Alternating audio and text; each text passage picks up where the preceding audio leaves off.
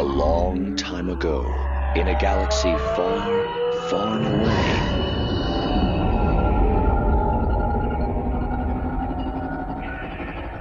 You're listening to Star Wars Beyond the Films, the official expanded universe podcast of StarWarsReport.com. There is a great disturbance in the Force.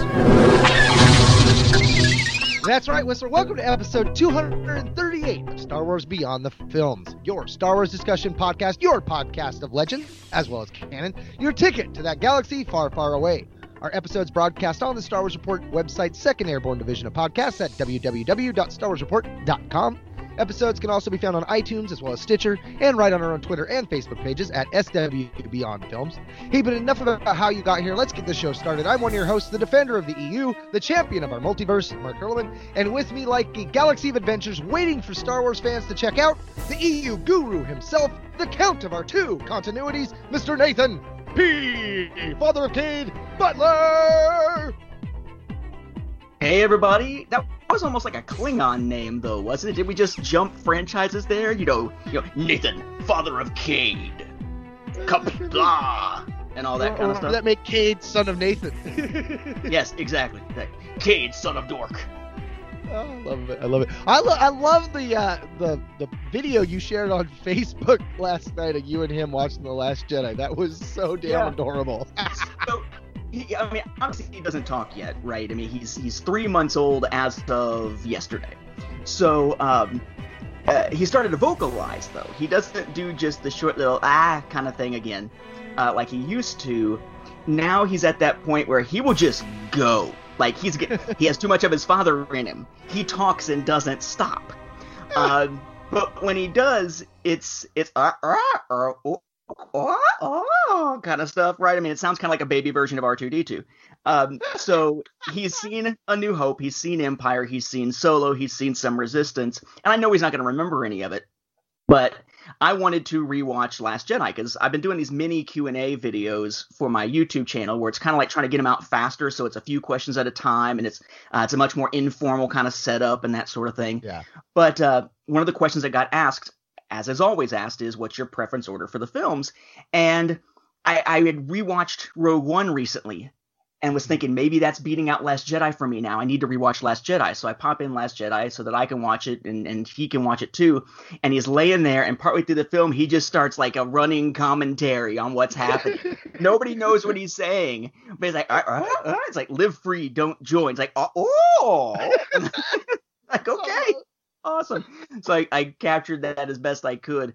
One thing I'll say for 4K TVs and modern recording technology, you could actually see what was on the TV as he was reacting to it. I remember back to the days where you might have tried that when I was a kid and trying to get the TV screen in there and have the scrolling lines and stuff across it because of the way that the old projection or the old tube TVs worked and everything. Capture rates. But yeah, so we're capturing little bits and pieces like that. It'll be curious when he's older to find out what he remembers, because I remember I was 18, and I watched Heavy Metal, and it was like an oh my god epiphany. I mean, I remember being 2. Like, I don't remember that I was 2. I was talking to my mom about it after the fact, and she was like, "You remember that? You were only 2 at the time." I'm like, "No, I remember being at Michael Morrow's house, and we were in the downstairs, and there was this naked lady on like a big lizard bird, and I didn't remember any of this." But then I was watching Heavy Metal, and I'm like, "That's that!" Like, I thought I was having these weird dreams all this time. No, I watched Heavy Metal. His mom. Yeah, I'll be curious to see what he thinks. It'll be interesting because as a parallel to that, and I've talked about this on various shows and stuff over the years, I don't remember it. But according to my mom, she took me to see The Empire Strikes Back in theaters. I remember going with her to see Return of the Jedi. For Empire, I would have to have been only a few months older than Cade is now. Wow. So in essence, we're having a similar experience. It's just that mine was in the theater, and I would never do that to any poor moviegoers these days. I would not want my baby crying in the middle of a movie to interrupt some asshat's telephone conversation while he's in the movie. That would be unfortunate for all involved.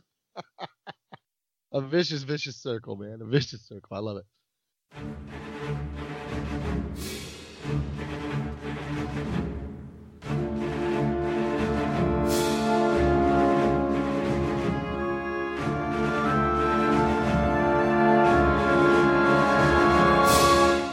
at Star Wars Beyond the Films, we ask the tough questions, questions that have bothered you for a long time, or simple ones that perplexed you off and on. Will Cade remember? Well, you ponder about Star Wars, and so do we. This episode, we invite you into the studio to answer your questions, your ponders. Once again, you are the star. Now consider that your spoiler warning, Beyonders and Sentients of all ages, because here we go on another adventure beyond the films.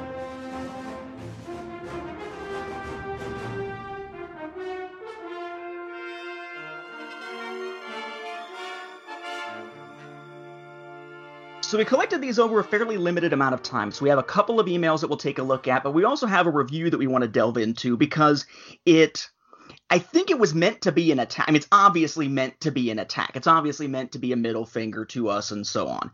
It's obviously meant to be a "you suck" type of thing. But coupled with some responses we got, I guess it was 2 or 3 years ago, I would say, whenever it was that Aftermath came out, coupled with some of those responses, I think it's actually kind of cool because it gives us the sense that we must be doing something right because we're taking flack from both sides on the political spectrum. Right.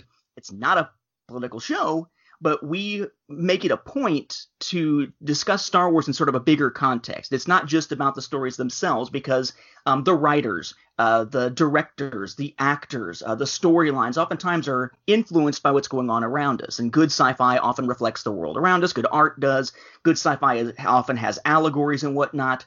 You can see Lucas basing things on reactions to Vietnam, Lucas basing things on, say, World War II, and then you've got the way that the War on Terrorism influenced the writing, especially of Revenge of the Sith, as opposed to Attack of the Clones. And definitely New Jedi Order. And New Jedi Order, absolutely.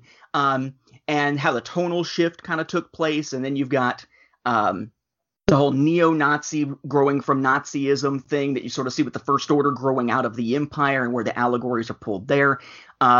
It makes for some interesting things. Plus, we wind up discussing things about Star Wars that are on the publishing end, like, what's going on at Lucasfilm, what's going on with Disney Lucasfilm Press, or what's going on over there at Del Rey, and so on, what's going on at Marvel. So having that broader context means that, of course, we're going to wind up getting into topics that have political aspects to them, particularly given the fact that my bent in particular is that I'm a teacher of social studies stuff, which means history, economics, and political science stuff. So it's not a political podcast, but we don't shy away from making those bigger connections because I think that makes for more interesting discussion. Well, I think anybody coming in that doesn't realize your background would be misinterpreting some of the things you say because they don't realize that's, by teaching that by nature, you remove yourself from the passion in it. You want to educate. And so to use those examples to further the education of what we're doing here, it just comes natural to you. But if they don't understand that that's where you're coming from, they're like, oh, he's just trying to push a political cause. It's like, that's not what you're doing. Which is what brings up this particular review. And we've had some great folks who, after this review was posted with a 1 star on iTunes, have come in with their own reviews that are a little more fair to the show. That show they've actually, listened to more than one episode. But I'm not sure if this is an instance of the person only listening to one episode, which was our last feedback episode. It probably is that case. And it's hard to tell if this is a person who simply doesn't understand the context, didn't listen to context, didn't listen to the episode and was told what was in it by someone else without actually having the context in it, or if this is someone with more of like a political agenda trying to push an idea, or if what we're seeing is what I think is probably the most likely, which is this idea that these days it's very much an Anakin Skywalker, you're either with us or against us, you're either with me or you're my enemy kind of discussion, where if there are two extreme sides on an issue politically, and you talk about the issue in an intellectually honest way that acknowledges both sides and just discusses the nuances and the interesting parts of it without necessarily taking a side or excoriating one side or another, one side is going to say, you didn't fully take my side, you didn't destroy the other side, therefore you must be of the other side. Yeah. Like there can't be a third option rather than extreme right or extreme left. There's no room in there for, you just find this stuff interesting to discuss, right? It's all black and white. There's no gray. Right, exactly. So in that sense, I'm wondering if this is kind of what we saw, and we see that in the fan community too, right? If you're talking about Last Jedi, you put it this way, on my YouTube channel, from the Star Wars Home Video Library, I've done episodes on, all the various new releases, including Solo and The Last Jedi. And in doing video reviews of the home video products of those releases at all, you draw attack and dislikes or thumbs down or whatever on YouTube, not because of the content of what you're doing. These are people who, for the most part, are going in there, seeing that it's about Last Jedi or about Solo, and just hitting the thumbs down button without actually watching anything. It's a knee-jerk reaction, but it's unless you're ripping it apart, unless you are dedicating this video to destroying the other point of view than mine and lifting up mine, then you must be of the other side, and I hate you, I excoriate you, etc. It's just it's an unfortunate thing. I'm not going to spend my money, and since I can't tell them how angry I am, I'm also going to give them thumbs down to just add to my anger. Right. So here's what the review was, but I want to take it point by point because, I guess it's probably preaching to the choir here, because if you're constantly listening to the show, you know it's BS, but at the same time, you also would not be someone who would let this particular review wind up coloring your opinion of the show or making the decision on whether to listen at all. I would hope that others would see the positive reviews, think of this one as an outlier, and still try out the show if they just happen to run into it on iTunes, but they wouldn't be listening to this at all. But I found this an interesting thing, particularly given the counterpoint that I want to mention that I don't know that we really ever had a chance to talk about, because I think it was right as we were getting into a heavy recording and then dead time kind of thing at the end of a year. But okay, so you know it's going to be special when the headline, or whatever you want to call it, the subject line for the review is Right-Wing Stooges. Mm-hmm. Oh, yeah. Hey, Mo! Exactly. We both went to the same place. Exactly. Exactly. Larry, Curly, and Moe, and I'm wondering if the Larry in the Larry, Curly, and Moe actually winds up having a crossover. Maybe he's one of the Larry, Daryl, and Daryl that we saw back in Thrawn Alliances for a callback to that last episode. But the review goes, this is theoretically a Star Wars podcast, but you're complaining about Roseanne getting fired and those Parkland teens speaking out about gun violence. You're even inventing psychotic imagery scenarios or imaginary scenarios wherein you might have to use lethal force to defend yourself from an angry listener. Maybe just transition to some Trump-loving political pod instead of hiding behind both sides' arguments to defend toxic Star Wars fans, both sides there being in quotes. So taking this apart, this is theoretically a Star Wars podcast. Why, yes, it is a Star Wars podcast. But as I said, I think that's not a theory, though. I think we've proven that we're a Star Wars podcast. That's true. That is true. Would that make someone who believes it's not a Star Wars podcast a podcast denier? Possibly. So, just a thought. Oh my God, I almost choked on that. But I will say, I think that if this person only listened to the last feedback episode, there was a lot of broader societal stuff tied into Star Wars in that feedback episode, much more than if it's an episode when we're talking about a particular book or comic or movie or something like that. So I could see that sort of, why is there stuff other than just Star Wars on the show? I mean, surely it's not called, Beyond the Films or anything. Well, I was starting to think like Roseanne, that had to have been in comment to the Chuck tweets, right? That was actually before Chuck Wendig did anything. Wow. So he said, we're complaining about Roseanne getting fired and the Parkland teens speaking out. Apparently, he didn't understand the context in which those were brought up, because we weren't complaining about either of those things. I think we would both agree that Roseanne went beyond the pale. I think we would both agree that the Parkland teens have every right to speak out about their experiences in what happened there.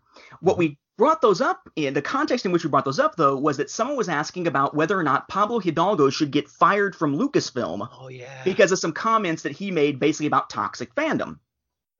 And we brought it up in the sense that this is a thing where, these days there are blurred lines between what is like your personal social media versus when you are representing a company, and what legal grounds exist when it comes to a company being able to fire someone. Is there such a thing as freedom of speech in that realm? We talked about how, when it comes to employment, unless there's something in your contract, it's kind of an at-will thing. They can fire you at any time if you're making the company look bad and that sort of thing in most cases, especially if there's a morals clause and all that kind of stuff. So we're actually kind of explaining why Roseanne was able to be fired, similar to the Duck Dynasty guy, on years ago. But put that in the context of Pablo Hidalgo and how Pablo, for a long time, his personal Twitter was where he would answer questions about Star Wars in his capacity as a member of the story group. It wasn't his professional Twitter. It wasn't a work-related Twitter per se, But people used it to ask those questions, so it had that effect of looking like it was and seeming like it was, and perhaps de facto being that. Yeah, And here's an does that mean- authoritarian, and he's putting out answers, so therefore they must be correct.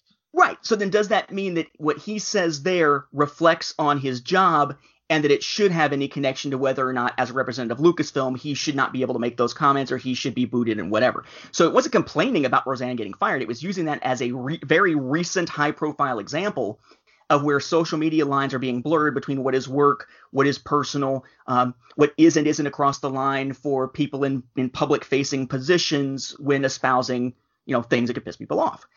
The Parkland teens thing, again, it didn't understand the context, apparently. What we were talking about was the idea of unearned expert status. Mm-hmm. The idea that we have to be careful when we're getting sources of information on anything, whether it's Star Wars or anything else, to make sure that we are drawing from reputable sources, right? Oh my gosh, they're making a Kenobi movie that's going to be headed by Lucas. Show me some actual facts from a reputable source, and I'll believe it. I read it on Super Shadow, man. Yeah, exactly. Whatever the new version of Super Shadow is. I don't even remember the guy's name, but it's like a new version of Super Shadow out there. But what we brought up was this idea of how after the shooting, these were kids who had gone through something horrific and could very easily have an important message to share about the experience they went through and what it was like being involved in a school shooting, the chaos of it, what it was like in the school afterwards in particular. How do you have your school get over that and be able to move on at all and that sort of thing? But how on the flip side to that, you did have some who were out there essentially putting weight into policy proposals from those same people who didn't actually have any policy expertise, knowledge-wise, research-wise on those issues, but simply had a personal experience that was horrific that can help drive the discussion on those issues and should drive the discussion on those issues. But being someone who was in the midst of a school shooting that managed to survive doesn't automatically make you an expert on gun control, firearm safety, school safety, etc., and those types of legislative policies anymore than me getting into a wreck that totaled my Kia Rio, a year ago or whatever, and going through the insurance process with that makes me all of a sudden an expert on insurance, motor vehicle safety, city planning, traffic law, anything like that. It might inspire you to become an expert in a particular field. And I would imagine that most of the people from Parkland who are still speaking out at this point have made it a point to educate themselves as much as possible on the issues. So they can be effective advocates out there. But the example was brought up in this idea that we tend to confer unearned expert status on people because of experiences related to issues of policy, not actual policy knowledge themselves. If I get robbed, I'm not all of a sudden a criminal justice expert. I'm just someone who can talk about that experience and draw from that. No, they always run out the door to the right because that's what I saw. Yeah, exactly.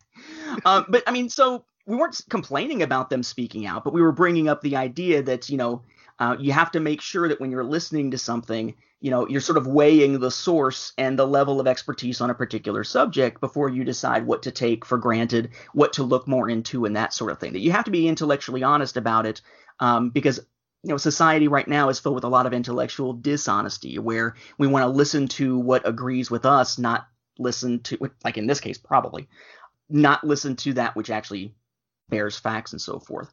Let's see. Inventing psychotic imaginary scenarios where you might have to use lethal force to defend yourself from an angry listener. I've talked about this before. I don't think I've ever talked about it in detail. But let's rewind. What I talked about was that part of the reason we own a firearm, one of the reasons we own a firearm, is protection due to some threats that I received. Now, there are other reasons. One, it's a standalone house. We're not in an apartment complex anymore, and there's no gate around it. Therefore, it's a more vulnerable position theoretically as a standalone house. I have a wife and child now to protect. Wife at the time we recorded that, and child on the way to protect. We do actually have some background it's been almost 10 years ago of there being a contract out on my wife's life. Thankfully, everybody involved in that is behind bars at this point. And yeah, you heard that right. Yes, you heard that right. an ex of hers whose father happened to have some pretty questionable ties, we'll call it that, decided that if she wasn't going to have a child with him and he couldn't have a child because of something he did to himself as a result of them breaking up, she was never going to be able to have a life either. And, we got an ex of mine that constantly for years was harassing my wife and thankfully has dropped off on that the last few months. There are other things out there that could be perceived as potential threats. But the specific example I was talking about was how people will get threats because people take this stuff way too seriously, the Star Wars stuff way too seriously.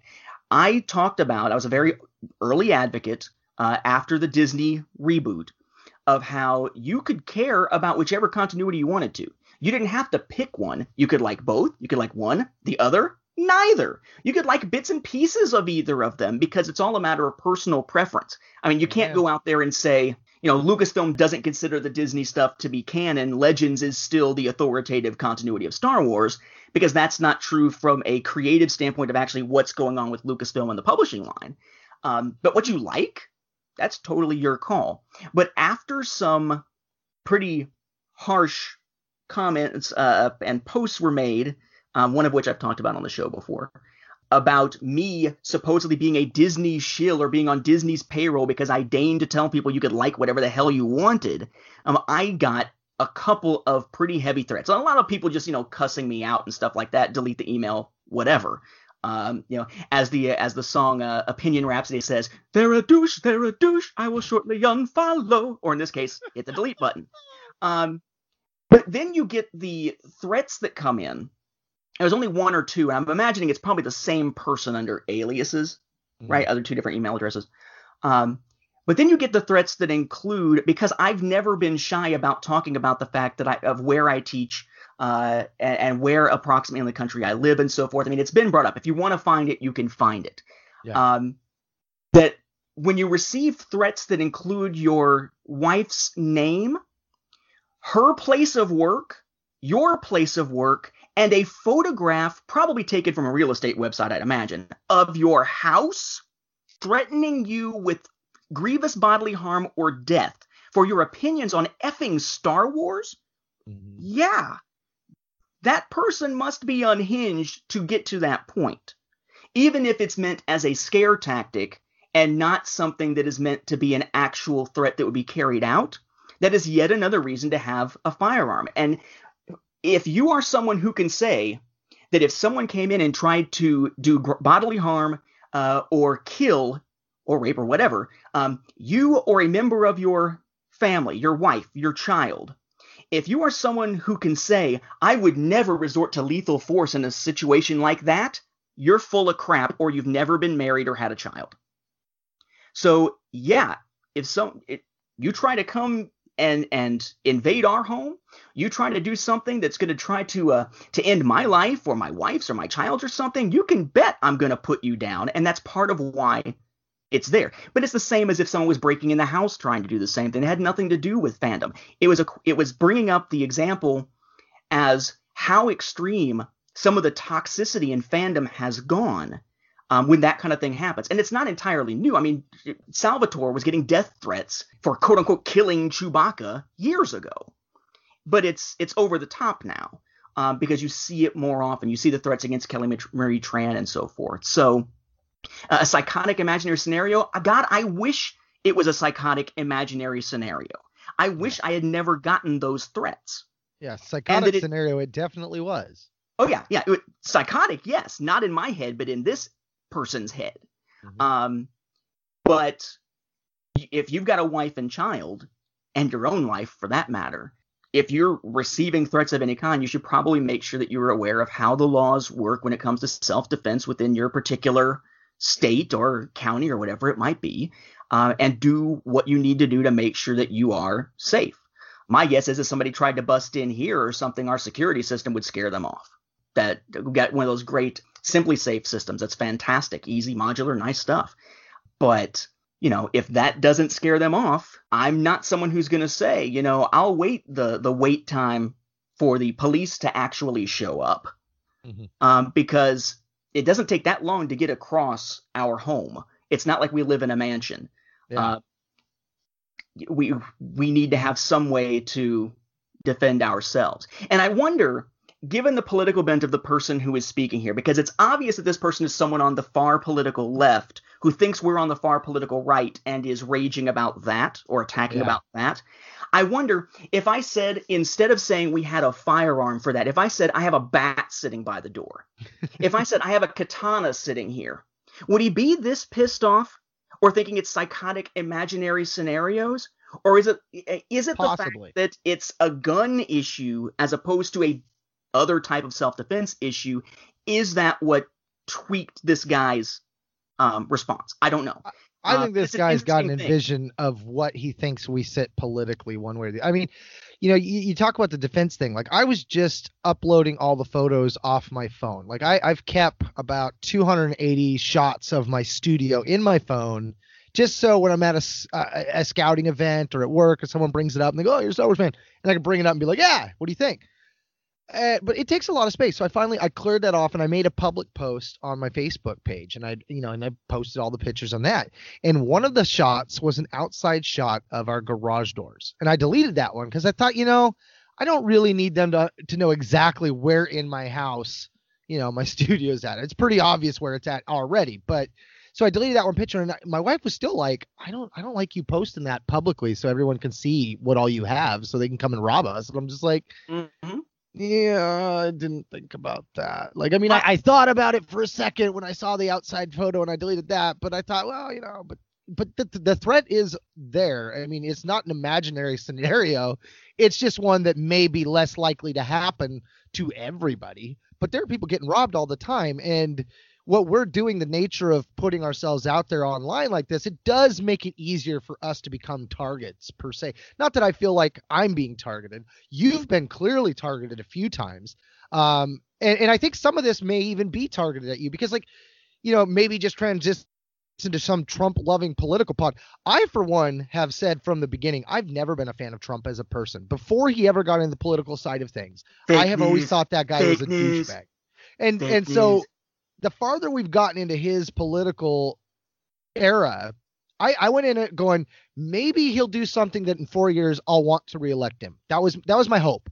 But every time he opens his mouth, I'm just like, oh my God, like he does not come across as a dignified person. He does not come across as someone I should respect, and I have nothing but loathing for the man. So I just find the fact that someone thinks that we're Trump loving over here is just hilarious, because like clearly I've kept my disdain for that person well unchecked, because like I feel like I'm open about that. Like I'll post things on Facebook and like, oh, you're hating on him again. It's like, I've always said I hated this guy. I can't believe that Americans voted this D-bag in office. Like that was the best that we had, but then again the options that we had were crap going in. So so I find the next side of that, hiding behind both side arguments to defend toxic fans.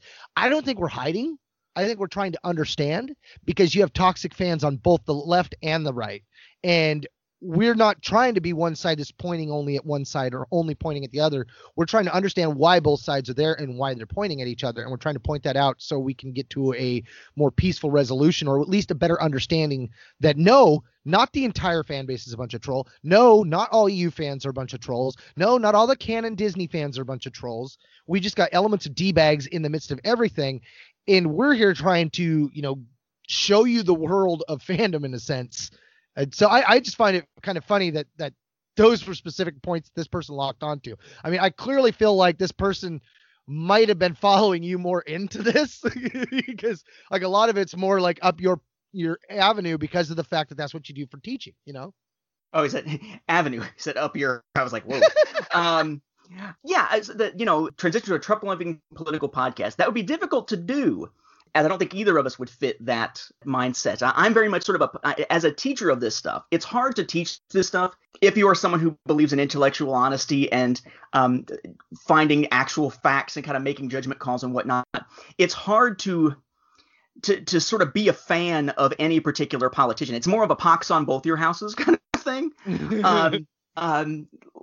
Like, you see the hypocrisy on each side on different issues. You see the extremity on each side on different issues. And I really, like, personally, I have a hard time with the idea that anyone who is being intellectually honest could actually be a hard line on either political party or on any particular politician. because most people's views are not so clear cut that they fit an exact party platform, every party position, right? There are going to be things that most people are going to agree with on one side and agree with on the other side. That tends to be where I tend to be. Tend to agree with some things the Republicans do, some things the Democrats do, and disagree with both, at times. Yeah. But it's one of these things where, I found that kind of funny. I don't like to talk about where I stand politically because I think that partially colors the conversation. Like when I teach, I always tell my students, or when I taught in the traditional classroom, especially when teaching world history, which has all these different religions that get covered, I would tell them that, by the end of the semester or the end of the year, I would bet that they would still not be able to tell me what my political affiliation or my political bent is, or be able to tell me what my religion is, because my job is to cover things in a balanced, rational, fact-based, intellectually honest way, and let them decide, teach them critical thinking in essence, and let them decide based on what's out there. And I kind of take that same approach as much as possible to the podcast, though I tend to get more opinion out than I would in a classroom, definitely, but still not, jumping to one side or another. I will tell you that I didn't vote for either of the major party candidates in the last election, nor did I vote for the third party person that everybody tends to think I voted for once they say that, because I didn't like either candidate, and I was focused more down ballot than anything else as far as that goes. In my lifetime, I have voted for Republicans. I have voted for Democrats as far as presidential positions and state positions.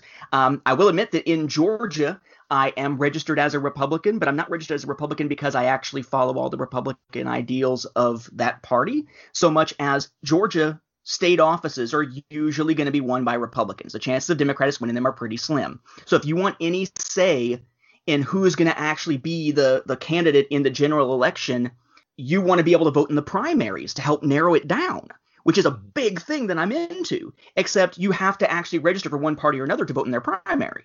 Yeah. So if I want to have an influence on the actual results, I need to register Republican so I can vote in Republican primaries. Otherwise, I'm going to be in a position where, even if I had a voice in the primaries, chances are on the Democrat side, that person's not going to be the one elected anyway, so my voice doesn't become part of the process. Mm-hmm. We're at a heavily Democratic state. I do the same thing, just registered as a Democrat, assuming it has closed primaries and so forth.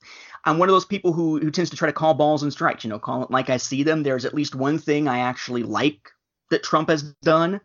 That was putting a constitutional person on the court, and someone who actually looks at the law and the Constitution rather than being a judicial activist and making stuff up as he goes along, or being hardline conservative in the opposite direction.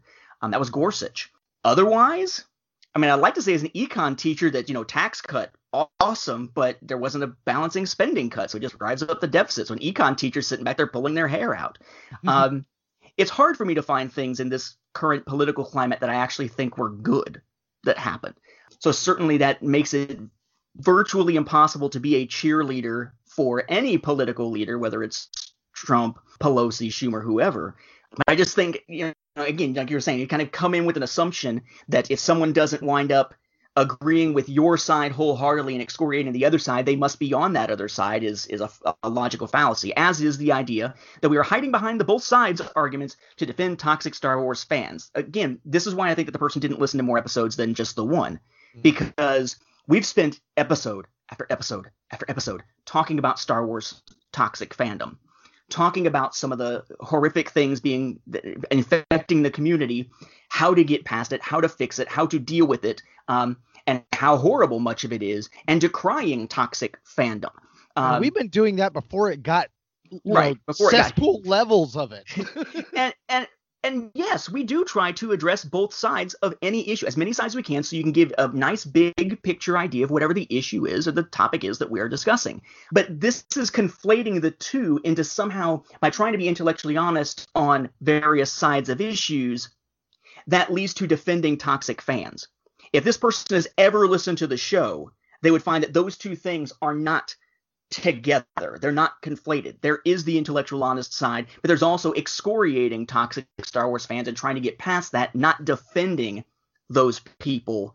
I think the closest thing we ever came to defending toxic fans was the idea that someday either they are going to stay out of fandom and stay toxic, or there's going to have to be some way of finding reconciliation down the road to somehow allow those who became toxic once they sort of detoxify themselves to somehow find their way back into our reindeer games. But I think that's as close as we ever came to defending toxic Star Wars fans. So, yeah, but I bring this up. I wanted to make sure to address this one, aside from the fact that it's just bad. But it's funny because, we reviewed Aftermath. And one of the things that we talked about with Aftermath, we actually did 2 episodes on Aftermath, so that the first part was getting the banthas in the room out of the way, including some of the controversial stuff with Chuck Wendig as the writer. And we talked about Eliodie Maracavagna as a gender non-binary character in Star Wars using gender-neutral pronouns, and how that was a controversy, and why it's even controversial in our society. It's not just a sci-fi thing. Look at the broader scope of society, and here's what the arguments are on the different sides of these different issues, and this is why this showing up in a Star Wars book was kind of a jolt, and why it was controversial. It was more because it was controversial in society, not so much as the book itself, et cetera, et cetera. And in the process, we didn't take a right or left position on any of the issues involved. We just talked about what the issues were and why it has an effect on the way that people were looking at Aftermath as a publication. And we purposely tried to take that out of the picture before we actually talked about the quality of the book itself. I don't know if you got this. I got my first time of being called a libtard because of that episode. I was someone who was hyper conservative, ripped into me, because in trying to describe why it's controversial and all the different issues in society, we didn't immediately take the conservative side and rip into the liberal side. Therefore, we must be on the liberal side, therefore libtard. So it's funny. So the tone of this review in public is very similar to the tone of that, I think it was a Facebook message back at that point, because it's the same vitriol with probably the same fallacy from the complete opposite side of the political spectrum, assuming we are the complete opposite side of the political spectrum as this one is assuming. So again, I think that must mean we're doing something right. When you're pissing off everybody. So. And they can't apparently tell which side you're on because you're covering issues in a balanced way that brings up all the different sides enough to piss off everybody. Then I guess that's a good thing. So I guess thank you for the review. I guess it made for an interesting discussion, but I think that it's it's something that enough people were saying, well, are you going to respond to it? Are you going to respond? Are you going to respond? That yeah, we might as well, and it makes for a bigger point about why we find, the balance sometimes difficult because we know this kind of crap is going to be coming, but you gotta do it.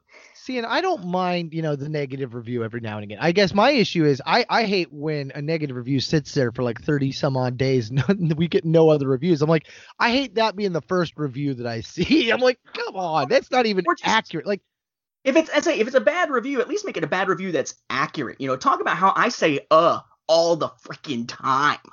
Or Mark brings up the New Jedi Order. Shut up and let Mark talk. Complain about the real stuff. Don't make BS assumptions or take things out of context and use that for it, because that just shows you're being intellectually dishonest about your review. We'd love to get actual constructive criticism that is honest about what's actually in the show, because that's what helps us grow. But stuff like that doesn't help us grow. It just kind of makes us, snarky and then laugh at it and use it as a case example. Right. But we did get some really nice ones. Thoughtful Star Wars Discussion by Freedom 410. I've gotten sick of most Star Wars podcasts, particularly Force. I'm not going to say the rest of the name there just because I don't want to talk smack, which seems to focus on Star Wars related nonsense, such as news stories about guys dressed as Darth Vader robbing banks. Fortunately, I found Star Wars Beyond the Films. Nathan and Mark actually engage in interesting and substantive discussions about Star Wars, the stories of Star Wars. They tend to focus on new releases, but also discuss broader themes such as gender in the saga. They keep the conversation lively and lighthearted throughout. I also appreciate that, unlike that other podcast, Beyond the Films doesn't trash certain fans and is generally respectful of all points of view. This podcast covers all periods of the EU and Disney canon. No matter which era of Star Wars you enjoy, there's probably something on this podcast you'll enjoy. Also, by and large, these episodes don't become immediately obsolete, as many podcast episodes do. It's definitely worth going back and listening to their earlier episodes. Overall, this has become one of my favorite Star Wars podcasts. And thank you for that, because that's something I truly believe about our show too, is that you can go back and listen to some of our stuff. Some of our first 20 episodes, especially, are, you know, you can go back and listen to our ones with Pete Morrison where we were talking about the Sith Lord books and stuff, but Darth Plagueis and stuff, and just brilliant episodes. You go back to it, and even our What is Canon one. If you're looking at what canon was back in the day, go to that one. I mean, we lay it all out there. There's some really good topics and stuff that we have, especially in that first 100 episodes that we did, that just have really stood the test of time. So I thank you for that review. Another one we got is a great show that dives into all things beyond the films. This is by True Kids. Mark and Nathan are super knowledgeable in the Star Wars universe. Their opinions expressed on the show are always insightful, even if they have opinions that differ from my own on certain topics. It always expands my knowledge in the Star Wars universe and makes me see things in a different light. Always informative and fun. And honestly, I feel like that's kind of like what we're out there to do. You know, I mean, we're not out there to bash anybody. We're out there to further your love for this IP. You know, I mean, I definitely feel like I love Legends a little more than Canon. I love them both, but I want to share that love that I have with Legends. If you've never seen Legends, if you don't know anything about Legends, I'd love to talk to you about that. If you don't know anything about Canon, there's some stuff I'd like to talk to you about that too. But again, my base camp is Legends, man. You've heard me say it so many times. New Jedi Order, that's my favorite story.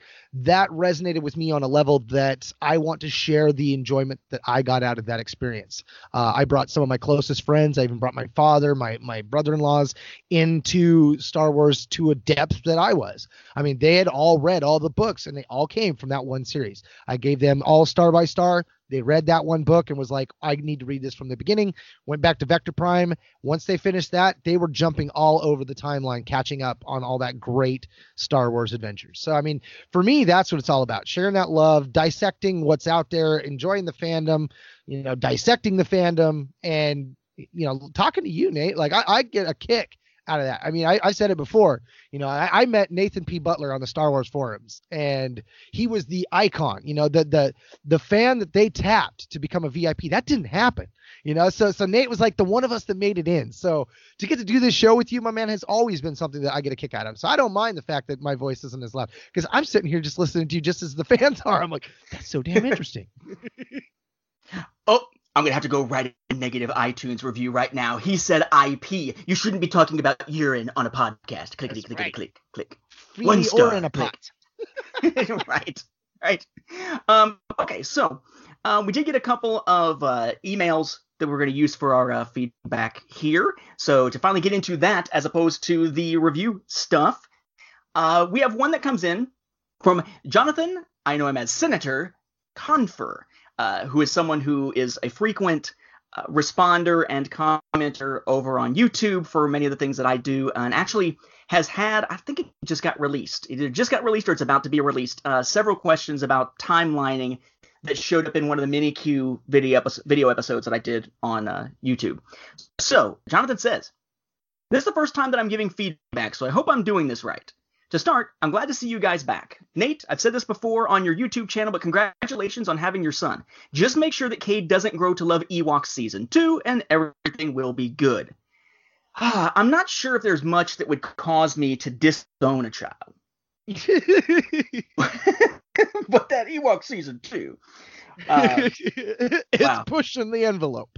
Yeah. There's a reason that's not on home video. If you ever get a chance to see it, personalities change. Wicket's a douchebag. The Latara and Tebow relationship is completely flip-flopped, et cetera, et cetera. As Barrett once put it, though, speaking of Latara, everyone loves a skank. So how can I disagree with that? I guess. I still love that.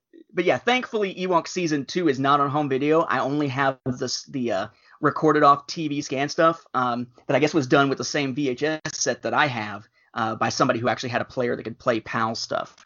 And so it's sitting on the computer. So as long as he sticks to the home video stuff of Ewoks, we're good. But as soon as he starts tooling around on the computer watching Ewoks, then we're going to have a problem. Like, why couldn't you have just been watching porn or something? I was going to say, is that in the hidden file where you keep your Trails End video? There you go. Okay, to continue. For just general Star Wars stuff, I'm first interested to hear your thoughts on the current Star Wars comics. Aphra has been hyped up, and the Star Wars comic now has a new artist, which I personally am glad for. We even have a new Swolo in issue 57. I guess that's the shirtless Han Solo. And with Vader wrapping up, what do you hope to see next from Sewell?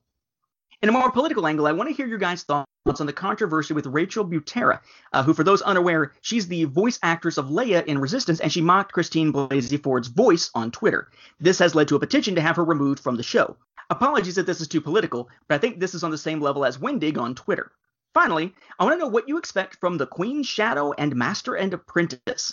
For the latter, I personally hope for Qui-Gon and Obi-Wan's year on Mandalore mentioned in the Clone Wars. I think it could be both action and romance heavy, which we know Claudia Gray does well. For Queen's Shadow, I guess we'll see the reaction from Naboo when she steps down, but other than that, I can't make predictions that don't retread on the book's summary. Thanks for reading, and may the Force be with you. Nice. Well, Jonathan, we appreciate the feedback, and we always love a first-time feedbacker. Current comics, my thoughts, I find this medium of the new canon probably the one that I'm getting the most enjoyment out of. There were some arcs when they first started kicking them out that I didn't care for. There were a couple Leia arcs that were subpar. Chewbacca was just, why did we go there? That was not a good story at all. Like the Chewbacca one, to me, that was like a wasted opportunity. I want a story where we can get Chewbacca talking. Like I don't need to see it in English. Just give me the little hyphens so I know that it's being translated as I'm reading it. Like that's what I want. Get into something like that. But overall, though, the Kanan, the Dr. Aphra, I've enjoyed that one. But Darth Vader, holy cow, that Darth Vader is probably knocked Kanan off of my number one spot of the comics. I'm kind of bummed that it's wrapping up. Like I'm really enjoying that series so much that I don't want to see it wrap up. I feel like that one has really gone above and beyond even the main Star Wars line of connectivity. Like what's gone on in that series, characters have spun out, and now we've got Aphra doing her own show. We had the Vader Down crossover. Like it's just been working. So I'm bummed that one's wrapping up because I feel like that one's got so much potential still. And I think that of any comic out there that is going to rectify the issue of, 1970s through 80s Vader being this ultimate dark badass, and then we get 2000 and we see young whiny Anakin and we're trying to correlate that Anakin falling and becoming that badass, anything that's going to push him to being that badass again, it's going to be this comic, and they've been doing a great job of it. I don't want to see that end. I'm really getting a kick out of that aspect. So that's one for me that's bittersweet because I didn't actually realize it was coming to an end. So like most Marvel things, it just kind of out of nowhere, they're like, hey, we're pulling the brakes. But it reminds me of, you talk about Master and Apprentice. There's that Age of Republic Qui-Gon 1 issue that came out. And as I was reading that, I kept thinking, ooh, is this going to be the tale that we're going to learn about how Qui-Gon ran into the Wills and how he learned his, like, I thought that was going to be a great opportunity for that, but they didn't go there. So I'm like, maybe we'll get something like that in Master and Apprentice or something. Like, then I think about what Jude Watson did with Obi-Wan and Qui-Gon during her Jedi Apprentice series. And I get excited about that because that was a really great relationship between Qui-Gon and Obi-Wan, especially if they keep the aspect that Qui-Gon didn't pick Kenobi right out the gate. In Legends, Kenobi was like his second choice, third choice, or was basically forced on him even kind of thing. It was a great start to their relationship, and to watch that build up and watch Obi-Wan's uncertainty. And then when he starts having relationships and stuff, like I'm hoping for that kind of stuff in Master and Apprentice.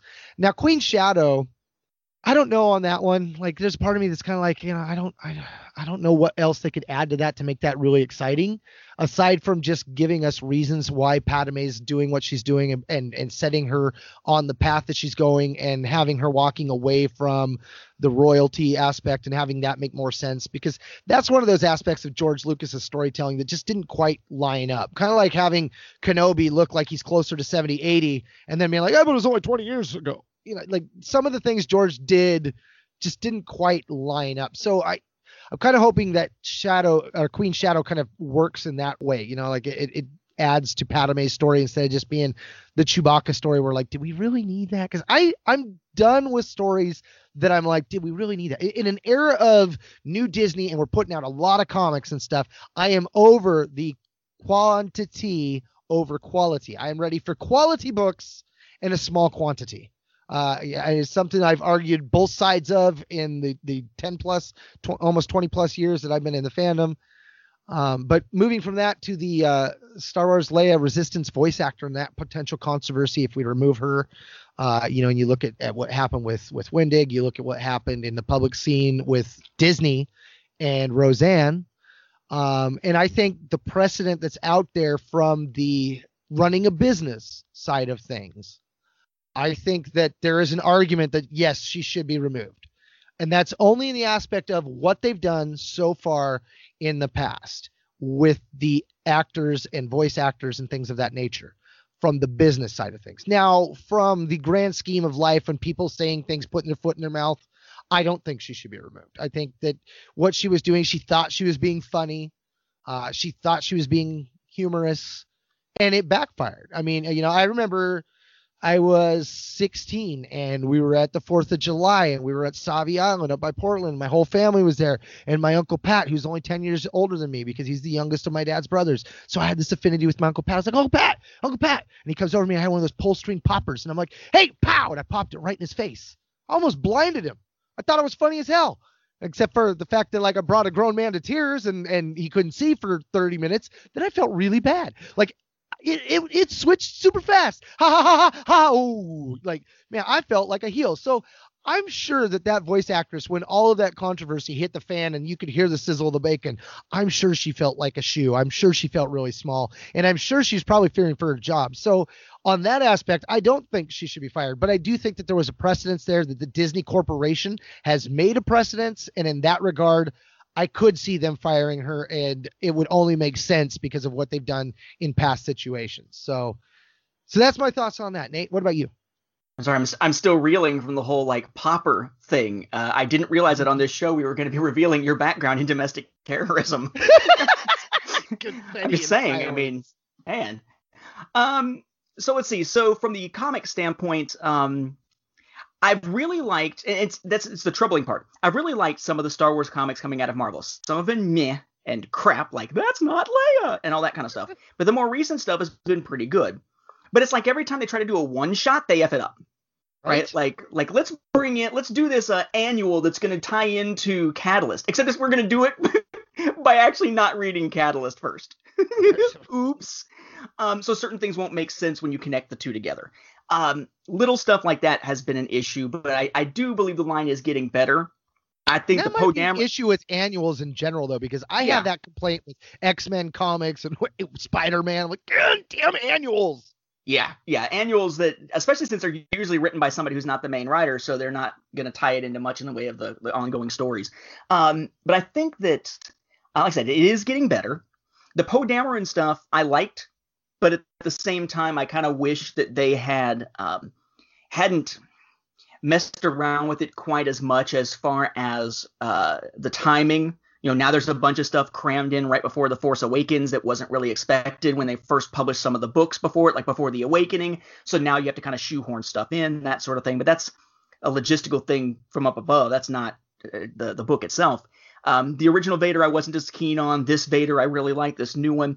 Charles Soule really is kind of kicking butt when it comes to the Star Wars comic writing. Him and Kieran Gillen seem to get it in a way that Jason Aaron, for instance, didn't seem to, and some of these other authors they've brought in for just random stuff, like the Han Solo miniseries that meant nothing and did nothing, as opposed to the newer ones that actually have at least some place from a broader standpoint of teaching us about the character and his background and that sort of thing. What I'll say, though, is I think that the one that stands out to me is still Dr. Aphra. Aphra was the highlight of the original Darth Vader series, and her series is really good. I really enjoy it. In fact, I actually went out of my way to make sure that I got a Dr. Aphra action figure when they released it. Just her, not her with the droids, that is now sitting on my shelf. So I've got the Dr. Aphra right there next to Jaina, Solo, and Thrawn sitting on the shelf. What's interesting is that it's the interpersonal relationships that really make that story worthwhile.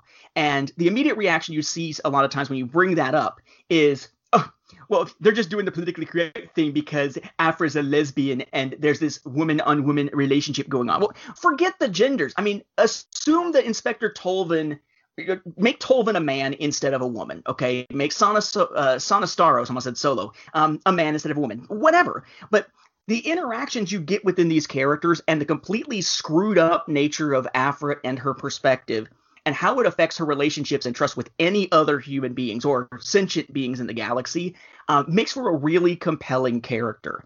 I wasn't too into the whole Akresker jail thing with the Jedi's influence spore thing of the last arc, the Catastrophe Con arc.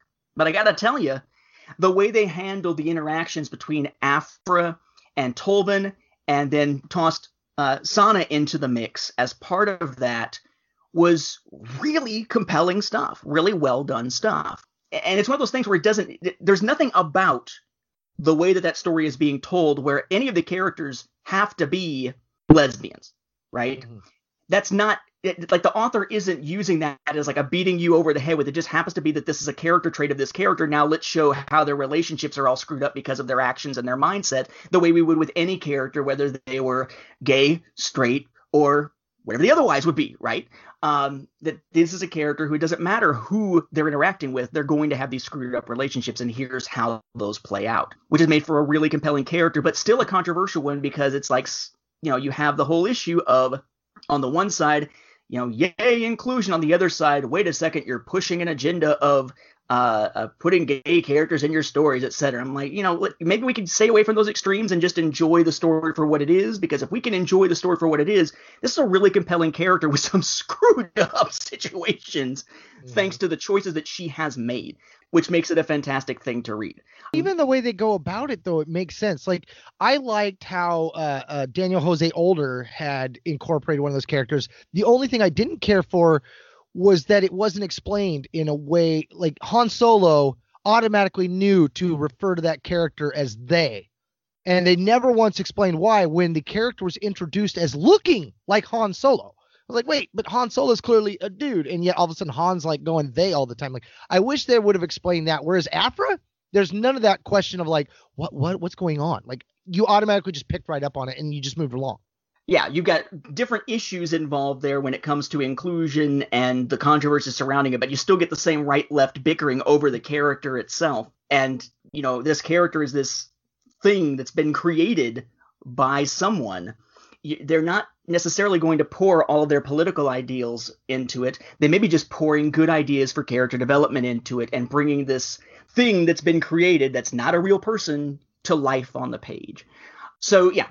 There's that. As far as Queen's Shadow and Master and Apprentice, Queen's Shadow, I'm kind of hoping to see some Rush Clovis. And I would not have said that after originally just watching Senate Spy, but after Senate Spy and the later episodes that deal with Clovis in the Clone Wars cartoon series, it'd be kind of interesting to see at least a little bit of that background, but I forget exactly when that takes place. But it'd be interesting to see. As for Master and Apprentice, I agree. It'd be pretty compelling to see the Mandalore stuff. The thing is, I'm not really excited about either of these. I mean, yay, it's going to be a book that's Padme's book. Okay, well, what's compelling about it other than, hey, Padme's getting a book, right? There's a lot of push of, well, hey, Leia's getting a book.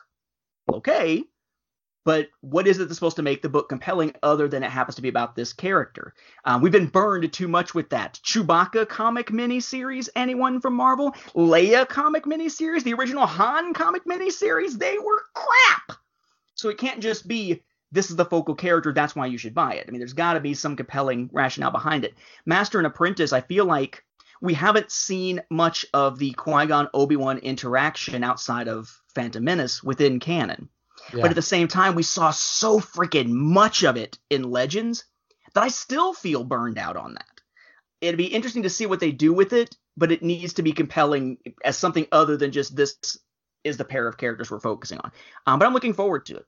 I'm not looking forward to the books themselves yet, but looking forward to seeing what we get as more is revealed about it, as to how are they going to make this compelling. Because you got people like Claudia Gray involved who usually are really good at drawing me in. So how do you take these books that maybe don't sound all that interesting to me right now and draw me in? What's the hook going to be? That's the interesting thing to me. Claudia Gray's good at that because, like, I've noticed with the new transition, the big three characters are characters that as each story comes out, I care less and less about them.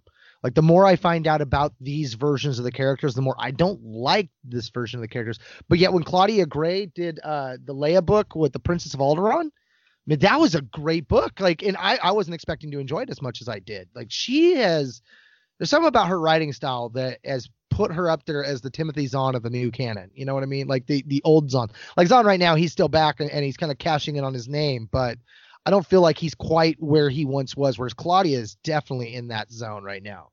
I guess the last thing he asked about, second thing, but the last thing I'll touch on is the thing about the voice actress for Leia and mocking Blasey Ford's voice, which really was I mean, they said you thought she was trying to be funny. I mean, I guess trying to be funny, maybe. But I think that there is the slippery slope of the idea that, say anything that offends anyone and it could cost you your job. But at the same time, there's also if you are out there as a representative of a particular company or people associate you with that particular company or this project or whatever, and you're doing something or offending people in a big way in some untoward way, then doesn't that reflect on the company or the project or whatever? And shouldn't they be able to disassociate themselves and so on, especially since this is not a free speech issue when you're talking about employment? That's a different thing than if the government's trying to come in and cut your free speech. I would say that maybe it comes down to proportionality, not just the proportionality of, or a proportional response, as we say in politics, right? They blow up a bunker, you blow up a bunker, that sort of thing. Like, it's not they blow up one of your bases, you wipe out their entire country kind of stuff. But in military terms, they talk about a proportional response, kind of the same thing, but not necessarily proportional in terms of how offensive it was, although I think that would play into it, but also to some degree, the proportionality of how much that person could be seen to represent the product. Like, Roseanne was the face of that show, which was a huge thing for ABC. So when she made comments about Valerie Jarrett that were blatantly, whatever she says later, blatantly racist in their connotation, then that reflected on her, and her reputation reflects on the show, which reflected on ABC, which is Disney, which is where they took action, But she wasn't necessarily saying it within the context of herself as a member of that cast or that crew, but as herself. But it had that same ability to reflect on it. But I think about this person is Rachel Butera, who plays the voice actress of Leia, who's barely in Resistance. Is she associated enough with Resistance? Does she publicly associate herself enough with Resistance through her social media that what she says on social media should be considered something that would reflect on the show and therefore maybe should be acted upon, right? How much is she doing kind of like what Pablo Hidalgo was doing, which is sort of blending the line between what he does with work and what he does personally, and which is that Twitter account, right? Mm-hmm. The thing about it is I don't know enough about her or her situation or her reputation to, really say anything about it. I mean, I know that I don't think I had heard the name before the controversy, and Leia's not really much in the show, so my guess is it's probably something they wouldn't feel the need to act upon because it is such a tiny thing. It's not going to reflect on them. Right. But I don't know. I'm not aware enough of the situation. I just wonder if where we're heading, in order to find some intellectually honest balance between offense and reaction and what society standards are and that sort of thing. Maybe we're heading towards the idea of proportionality of some kind, if we're not there already.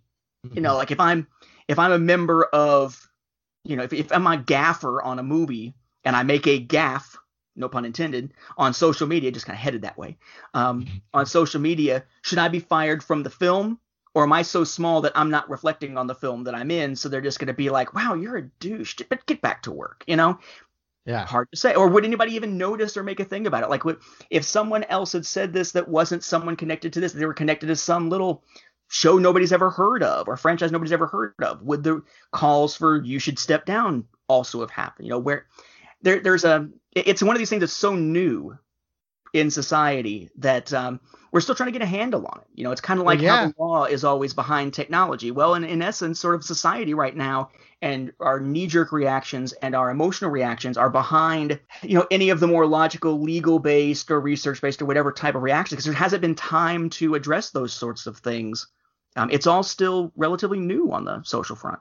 Well, it's like, you've got the aspect of this happened recently, and then you've got other aspects that are also in the Disney encampment that came years later, like Gunn getting fired off of tweets that he said a decade ago, right? You've got that, or you got people going back with Andy Gutierrez's Twitter account and finding the Cup of Tears image and making an issue out of that. And And these are things that happened long ago, but people are bringing it back to people's attention to try to get people in trouble. And like, there's that side of things that bothers me to a degree. Like, let the past die, but yet at the same time, kill it if you have to. Right. Which I guess means go and delete your Twitter or something. Is that what kill it if you have to would mean? Clearly, some people should be. But I think that there are a lot of things. So maybe the proportionality there is something we need to start looking at, because I think like what happened with James Gunn, for example, that was so long ago. You knew or should have known everything going in. And the fact that it comes to attention now, it's like, it's too late. You've already got this guy hired. You've made 2 movies. That was to me, that was a weird call. Like with Roseanne, like, as you put it, she's the name of the show. Like, that one made more sense. It was happening right now. And I think in a large part, if you had something that happened a year to 10 years ago versus something happening now, I think the thing that's happening now should be the more shameful of it. Cause you should know better. 10 years ago, James Gunn isn't doing the things he was doing 10 years ago. At least I hope he isn't. So there's been some growth since then. So let's not punish him now that he's matured for something he did when he was immature. But with Roseanne being immature now in the present, I don't know. Like, there's a lot of things that go into this that I think that we as a society were learning about. Plus, you've got the different factions going on that are definitely at war with each other's ideals. So they're taking and weaponizing things that should be trivial. So I think there's a lot of that stuff that adds up to it. So it's definitely a murky place. There's a lot of gray going on, not a lot of hard lines, and yet everyone's pointing out hard lines. The other email we have to dig into here that has several questions as well is from Steven Schinder. Steven says, "It's always great hearing new episodes from you guys. I got into various Star Wars podcasts a few years ago, but Star Wars Beyond the Films is one of 2 Star Wars podcasts that I still keep up with. Love how you guys play off each other and give your honest reviews, even if I disagree on some points. You guys are great examples of how reasonable people should be within fandom. I've been meaning to submit questions and topics for a feedback episode, but keep missing the deadline, so here's what I've got. Number 1, do you guys listen to and recommend any podcasts that you haven't listened to, even non-Star Wars ones? Number 2, I've noticed that I don't have qualms saying whether or not a Star Wars book, comic, or TV episode is bad, and yet I've never called any of the Star Wars movies bad. I wonder whether I'm not as harsh of a critic when it comes to the movies, and I'm not sure why. Do you guys ever feel this way? Number 3, with the film series coming from the Game of Thrones guys, do you think we may finally get something set in the Old Republic era? What types of stories would you want to see? Would you prefer that they explore new characters in different years within that era rather than familiar ones within the years that have been explored? And then the longer question he asked, number 4, we've all heard the Chuck Wendig news recently. Some people were surprised that it happened, while me and possibly some others were just surprised that Marvel hired him in the first place. Opinions have been divided. Personally, I wasn't a fan of how Wendig seemed to lump some readers together when their criticisms weren't all about the same issue. I must admit, though, that I was looking forward to the Shadow of Vader series since it would have explored Wilro Hood and the Acolytes of the Beyond.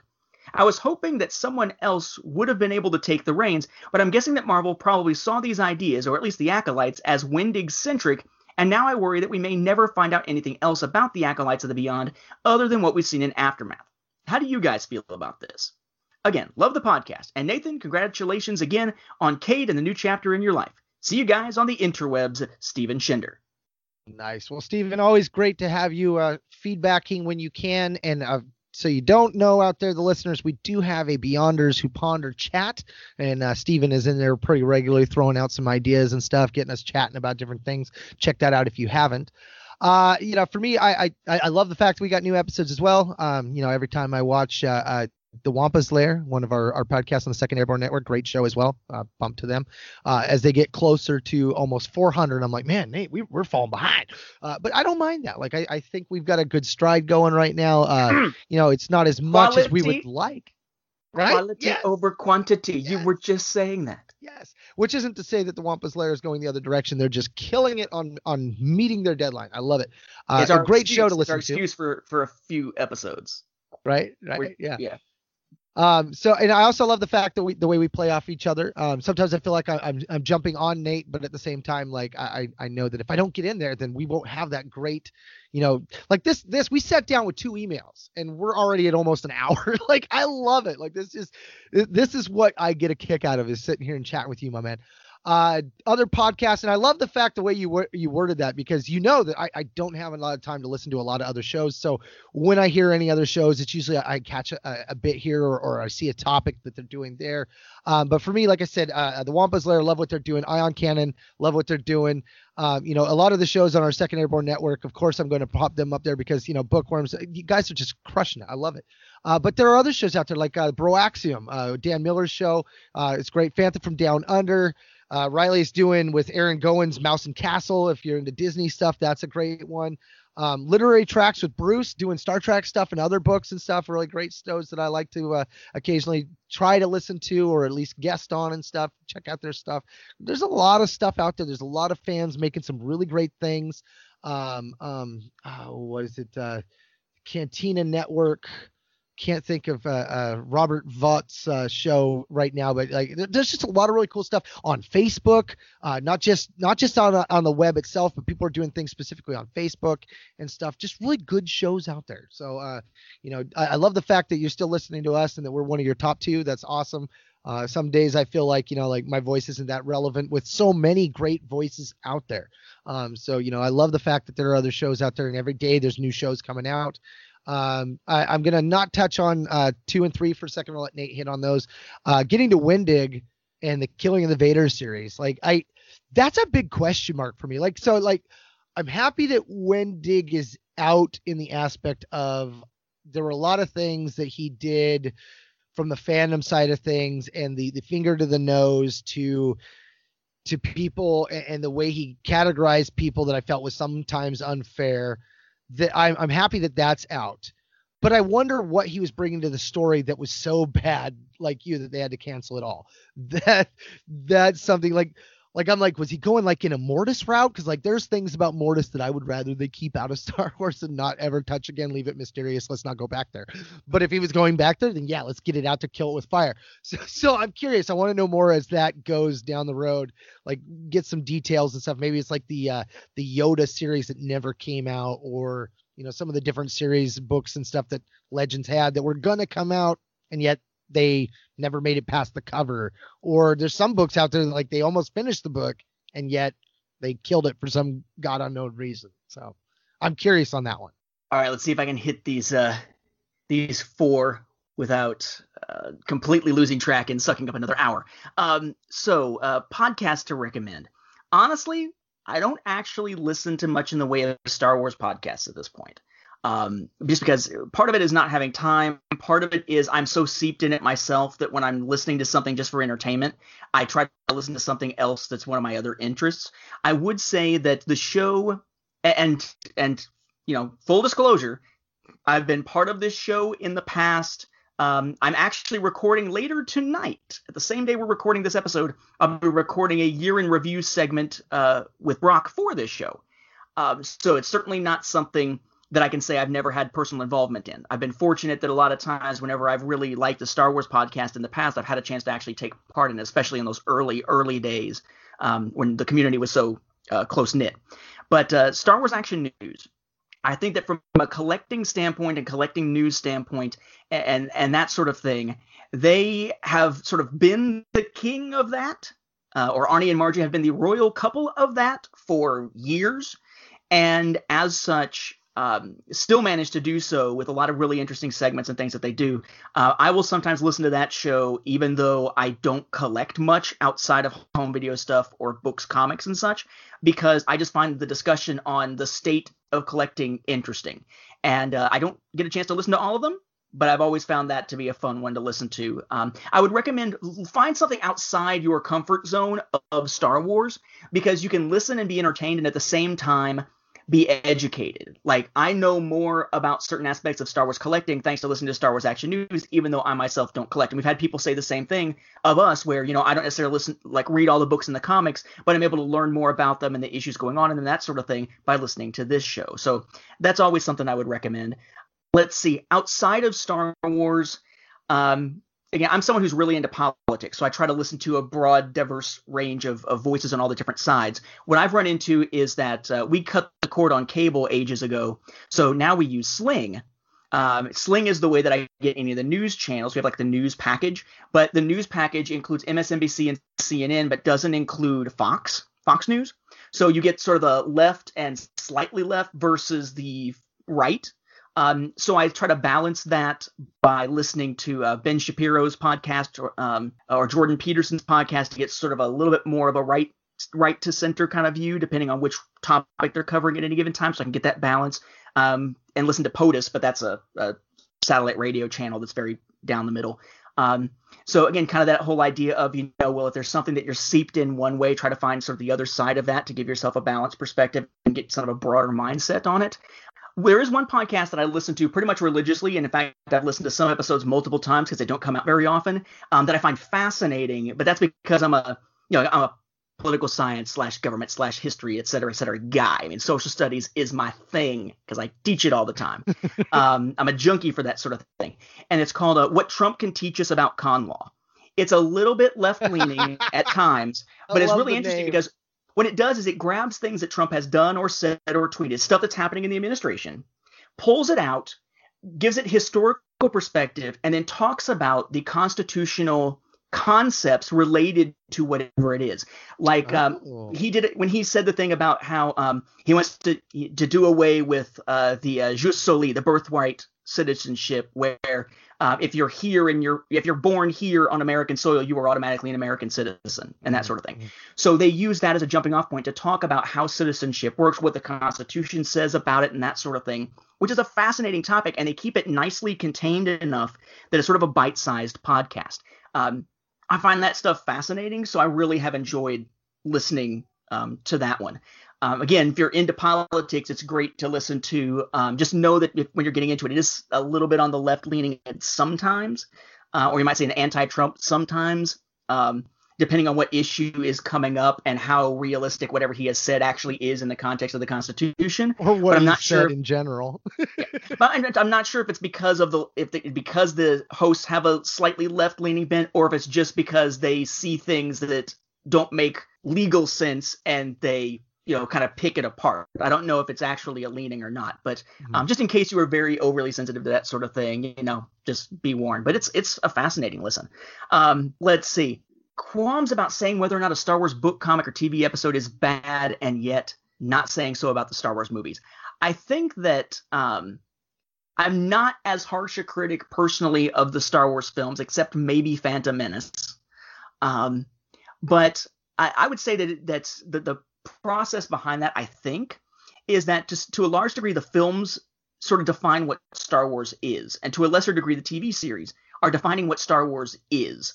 What it includes, the attitude, the perspectives of it, what to expect from Star Wars and that sort of thing. So in essence, it's hard to say this movie isn't Star Wars when it's helping define what Star Wars is. That's one of the things, there was a criticism of The Last Jedi that always bothered me somewhat, is this idea of, well, it's just not a Star Wars movie. Well, it was different than expectations, and it certainly wasn't the comfort food that we were used to. But now it is part of defining what Star Wars is. Its tropes, its themes, its ideas, its character relationships are now a foundational part of this canon. Therefore, we need to see how things react to it and build upon it. It's hard for me to go and just say something is necessarily bad. And I wonder what my perspective would have been on the prequels, particularly Attack of the Clones or Revenge of the Sith, and even the early Clone Wars cartoon stuff, if it hadn't been for the fact that we had existing continuity that it was trampling on sometimes, causing me to have that instant nitpicky reaction to it rather than just being able to sit back and enjoy it. I'm still eager for Episode 9 because it will be the first Star Wars movie, just as Resistance is the first Star Wars television series that I will be able to watch since the late 90s, where I'm not having to pick it apart from a continuity and chronological standpoint for the timeline. I don't have to do that anymore. I can just sit back and enjoy it and then pick it apart. The revolution! Let's see. 3, with the film series coming from Game of Thrones, guys, should we finally get something from the Old Republic here? That would be interesting. What type of stories would you want to see? Same thing I always say, right? Which is I care less about the time period and more about giving us dynamic, entertaining stories that matter to the continuity, but that also at least as far as something like this, if you're going to make an entire TV series, give us new characters. Because one of the things that's been great for Resistance, to a degree so far as Resistance has been a Star Wars series at all instead of generic sci-fi, which has only really started to change in the last couple episodes. But you look at Rebels and you look at Resistance. And both of those, you don't know what's going to happen to these characters because they are new to that series. And therefore, anything could happen. It's unpredictable. Whereas Clone Wars, you put characters in peril. You could assume that nothing's going to happen to Ahsoka, at least not till the end of the series. But then you look at other characters like Anakin, Obi-Wan, Padme, Dooku, Grievous, Palpatine, etc., and you know that, they're going to end up where they are in Revenge of the Sith. So a lot of the peril disappears, like, Anakin may be going to the dark side right now. No, I'm kidding. I know he does that in Revenge of the Sith. Anakin might die. No, I'm just kidding. He's alive. Like when they put Han and Chewie in Death Troopers, you're like, there's my out. I'm just going to stick with those two. Yeah, of course, they're going to wind up making it out just fine. So in that, and it's kind of like the same thing I've said of Solo, right? You're watching Solo to get a little bit of background on Han and Chewie, but really the more interesting part of Solo is Beckett and Kira and so on, because these are characters whose fates are unknown. Anything could happen to them. So I don't care about the time frame really all that much. Make it something meaningful. Make it something that is actually going to feel like Star Wars, unlike Resistance almost every week so far, instead of generic sci-fi. And give us something where there's enough originality and new characters and such in it that anything could happen, and we actually have some real suspense and real enjoyment of seeing the highs and lows and where it goes. Because with Clone Wars, the choice of using all those existing characters really hampered some of the dynamism they could get out of their storytelling, I think. They could have easily created a couple new Jedi just for that series. Give us like 6 of them, that by the end of the series we're down to 2. And then you can blame Zane Carrick for killing all of them. Let's see. As for the Chuck Wendig thing, now for those who are kind of on the fence and trying to figure out, the whole Chuck Wendig situation, a couple of things that I grabbed, a couple of tweets that stand out. What he said as his rationale once he got the boot from Marvel was, "Today I got the call. I'm fired because of the negativity and vulgarity that my tweets bring. Seriously. That's what Mark, the editor, said. It was too much politics, too much vulgarity, too much negativity on my part." So he's saying that essentially he was over the top on social media, and that was what drew the attention of the higher-ups who finally said, you know what, we can't have this guy essentially out there representing us or associated with us if this is what he's going to do. And Alpha said, well, is this because of what he said about how if you didn't like Aftermath, it was because you were a homophobe, because it had Sinjir as a gay character in it, and that sort of thing. Is that what this is? Like, what was it that he did that was actually so combative and so over the top? What appears to have been the straw that broke the camel's back is that, or the EOP's back, I guess, is that after the Brett Kavanaugh confirmation went through, the single most political polarized confirmation process for Supreme Court justice that the U.S. has seen in, if not decades, possibly ever. You had him tweeting saying they can eat feces, all of them. They can eat a boot covered in same thing. Winter is coming, you callous F-necks. You prolapsed a-holes, you grotesque monsters, you racist and rapists and wretched abusers, you vengeful petty horrors. And then makes a comment basically saying, shove civility, right? Side note, some of you will tell me to be civil because our rage and scorn will fuel the other side, but F that double standard in both its ears.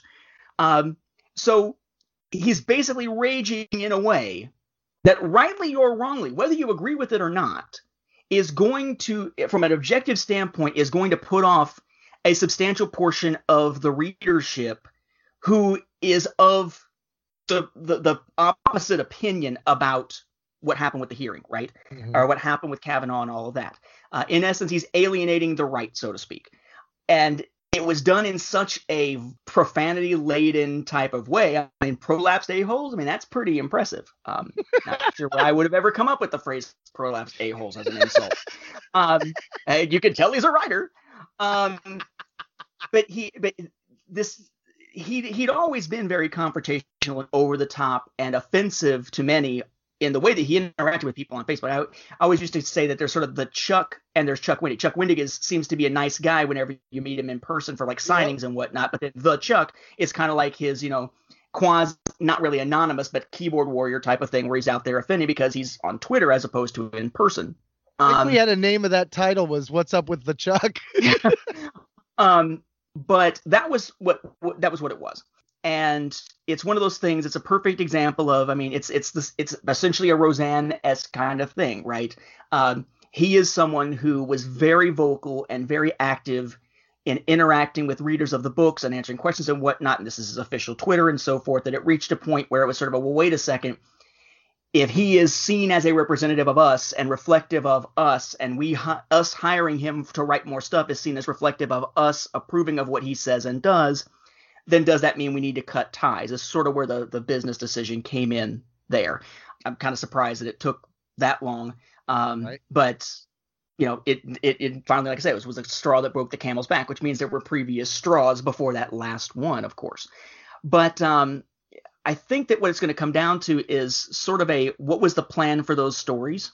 Because, if you are a writer for this kind of stuff, then you are not the one who actually owns the concepts that you are entering into the Star Wars saga. You are creating stuff that is then owned by Lucasfilm or whomever, and they get to decide how it gets used. So even if some of these concepts for like the Acolytes of the Beyond were things that were pitched originally by him, theoretically it's owned by Lucasfilm unless Marvel's contracts work very differently than Dark Horse's did, which would allow them to still pick it up and have somebody else write the same thing.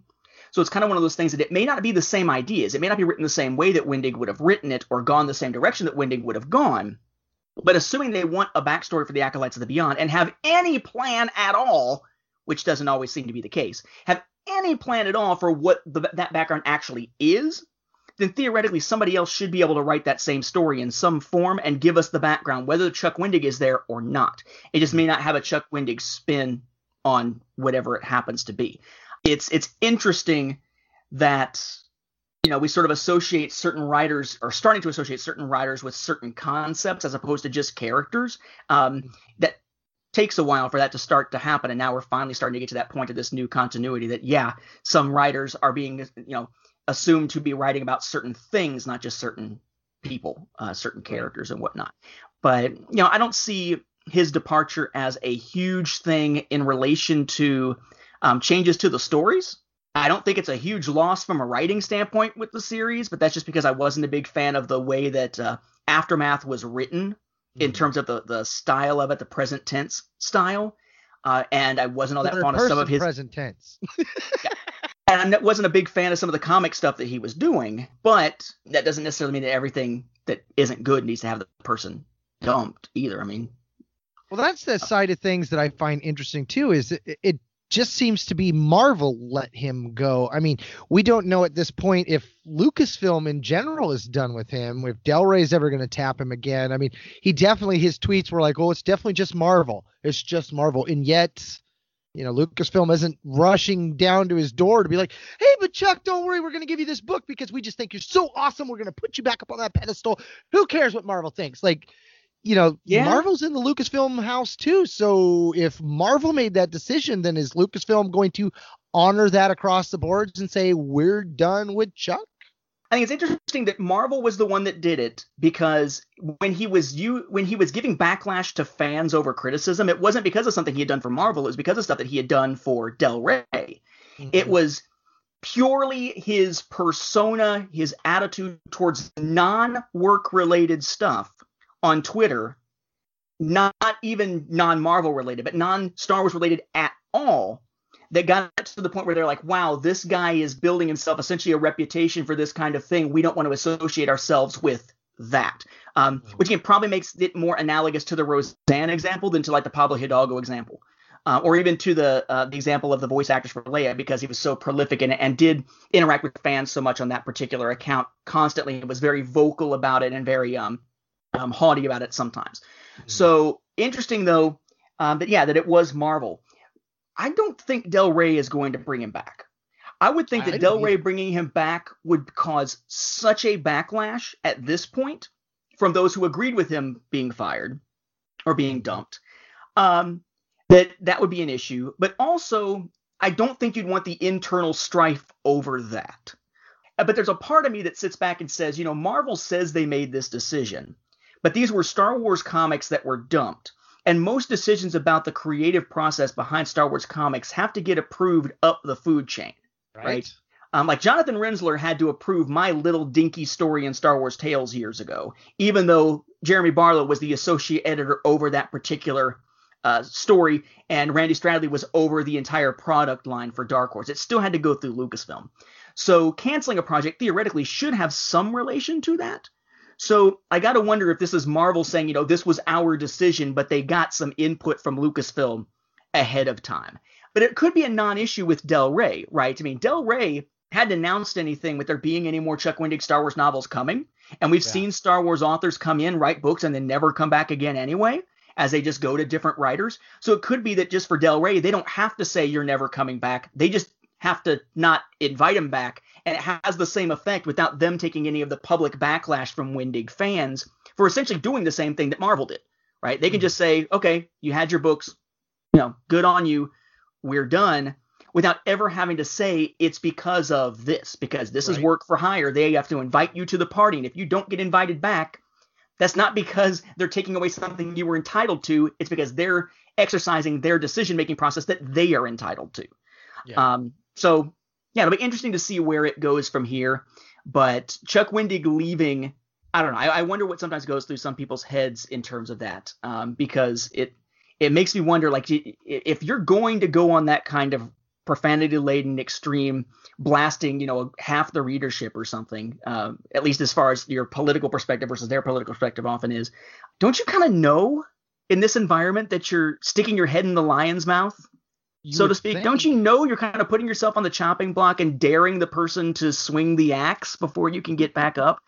I wonder to what degree any of that even went through his mind. Or there hasn't been enough either Marvel or Star Wars related instances of things like that happening in this environment that we've been talking about, that he didn't have any cautionary tales to look to guide his own decisions, that instead he became the cautionary tale that others will look at.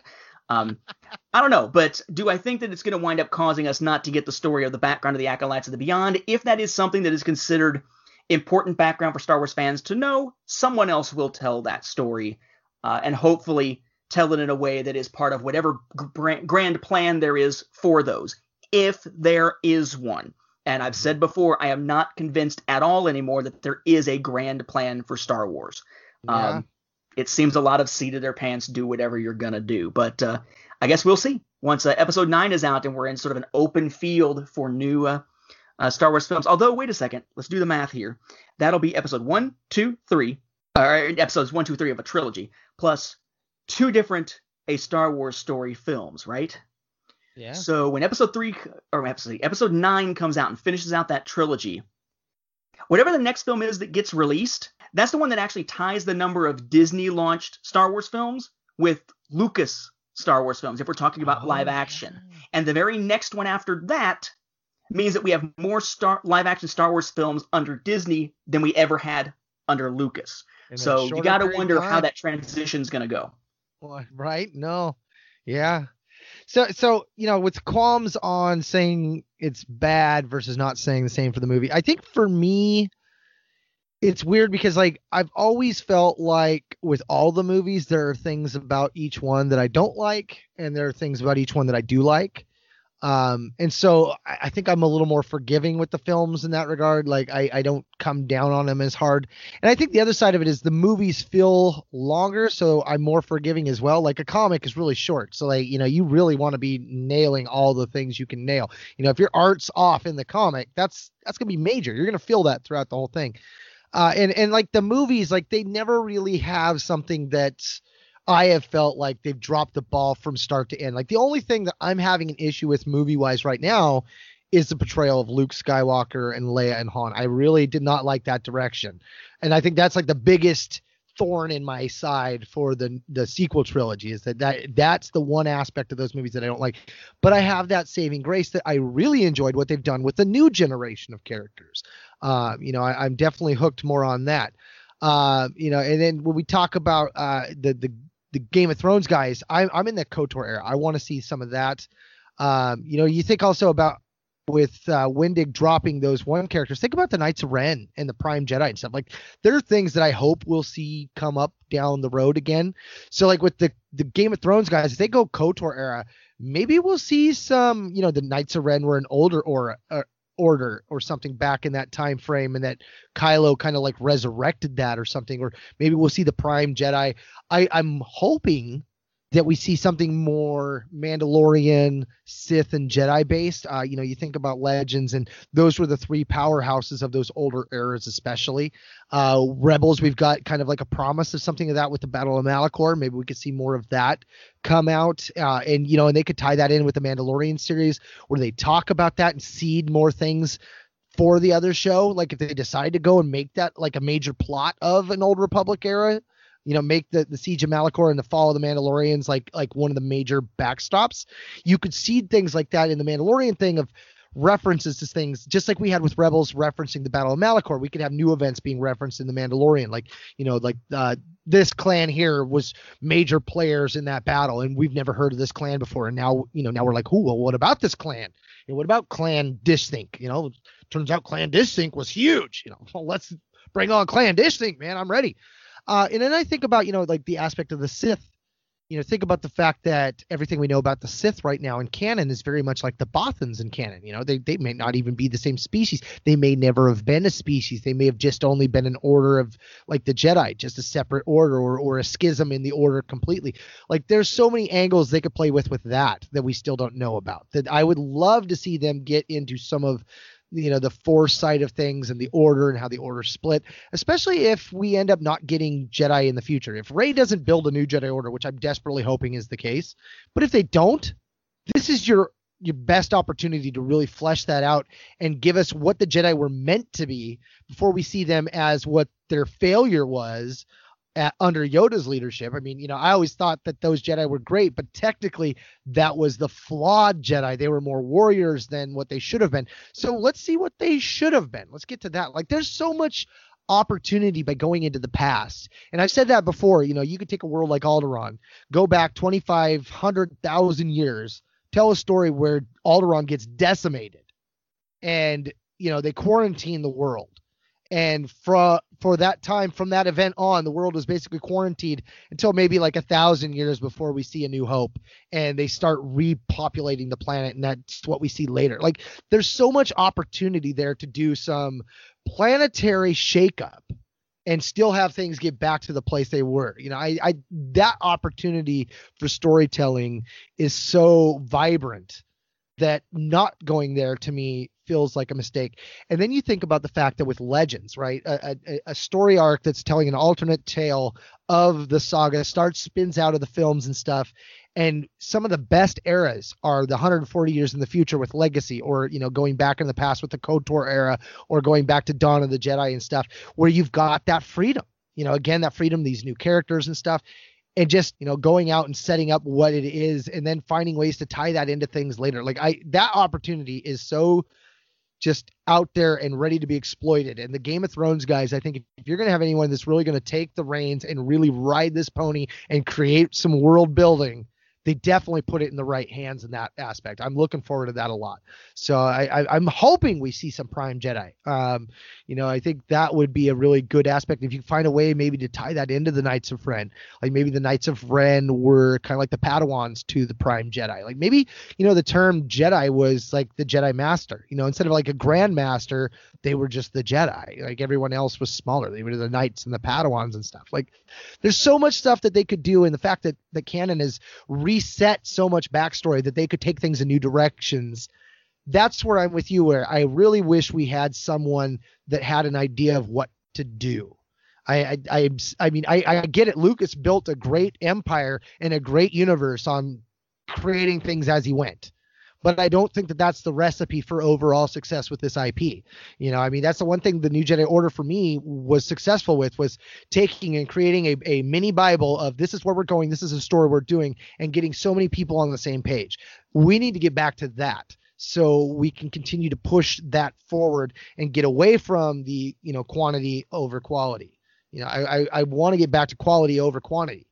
Get back to that where everyone's on the same page and they're telling good stories. Don't get to a Marvel world where the annual comes in and it's telling a story that has nothing to do with the time frame that it's at, because that writer does not know what was going on when the original series was wrote during that time frame.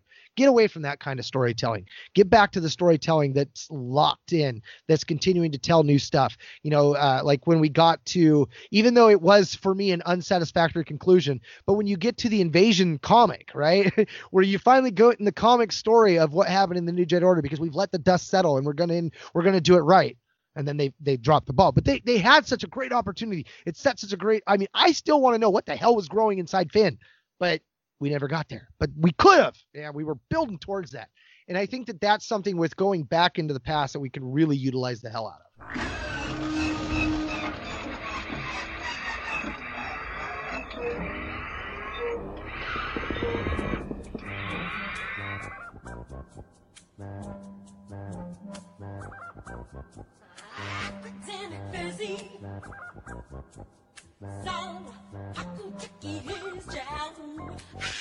So that about wraps up this episode of Star Wars Beyond the Films. We'd like to thank you once again for hanging around with us as we ponder on sharing our fandom.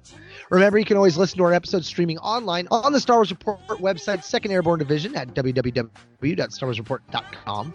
Episodes are also available on Zune, Stitcher, and on iTunes, which we always encourage you to leave us a review while you're at it. You can also find links to our episodes on both our Twitter and Facebook pages at SW Beyond Films, or just type in Star Wars Beyond the Films in your search bar. Hey, no matter how you get there, though, be sure to like our Facebook page. It's literally the best way to interact with us. We've got that Beyonders at Ponder group. We've got all sorts of stuff going on. It's our own home one, if you will. We not only can you post comments to us about the show, we love interacting with you fellow fans. So if you have any Star Wars and or Legends questions, or if you just want to comment about a past episode, fire off. You can always email us directly at swbeyondfilms@starwarsfanworks.com. Now, lastly, before we go, we wanted to mention you our Audible trial. If you go to www.audibletrial.com/Star Wars Report, you get a free trial run of audible.com to what they're all about.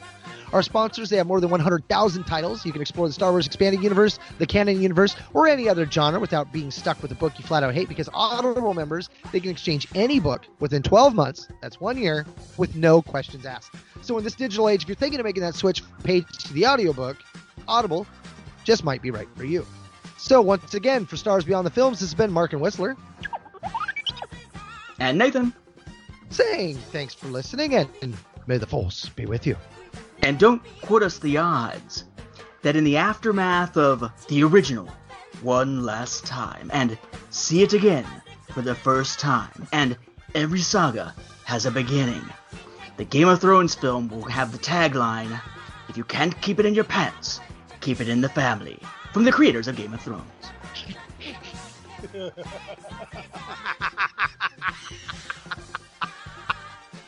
Oh, the Infinity's Luke and Leia tale they could tell. Oh, gosh. In honor of the president who just passed, may I say, that's bad, that's bad.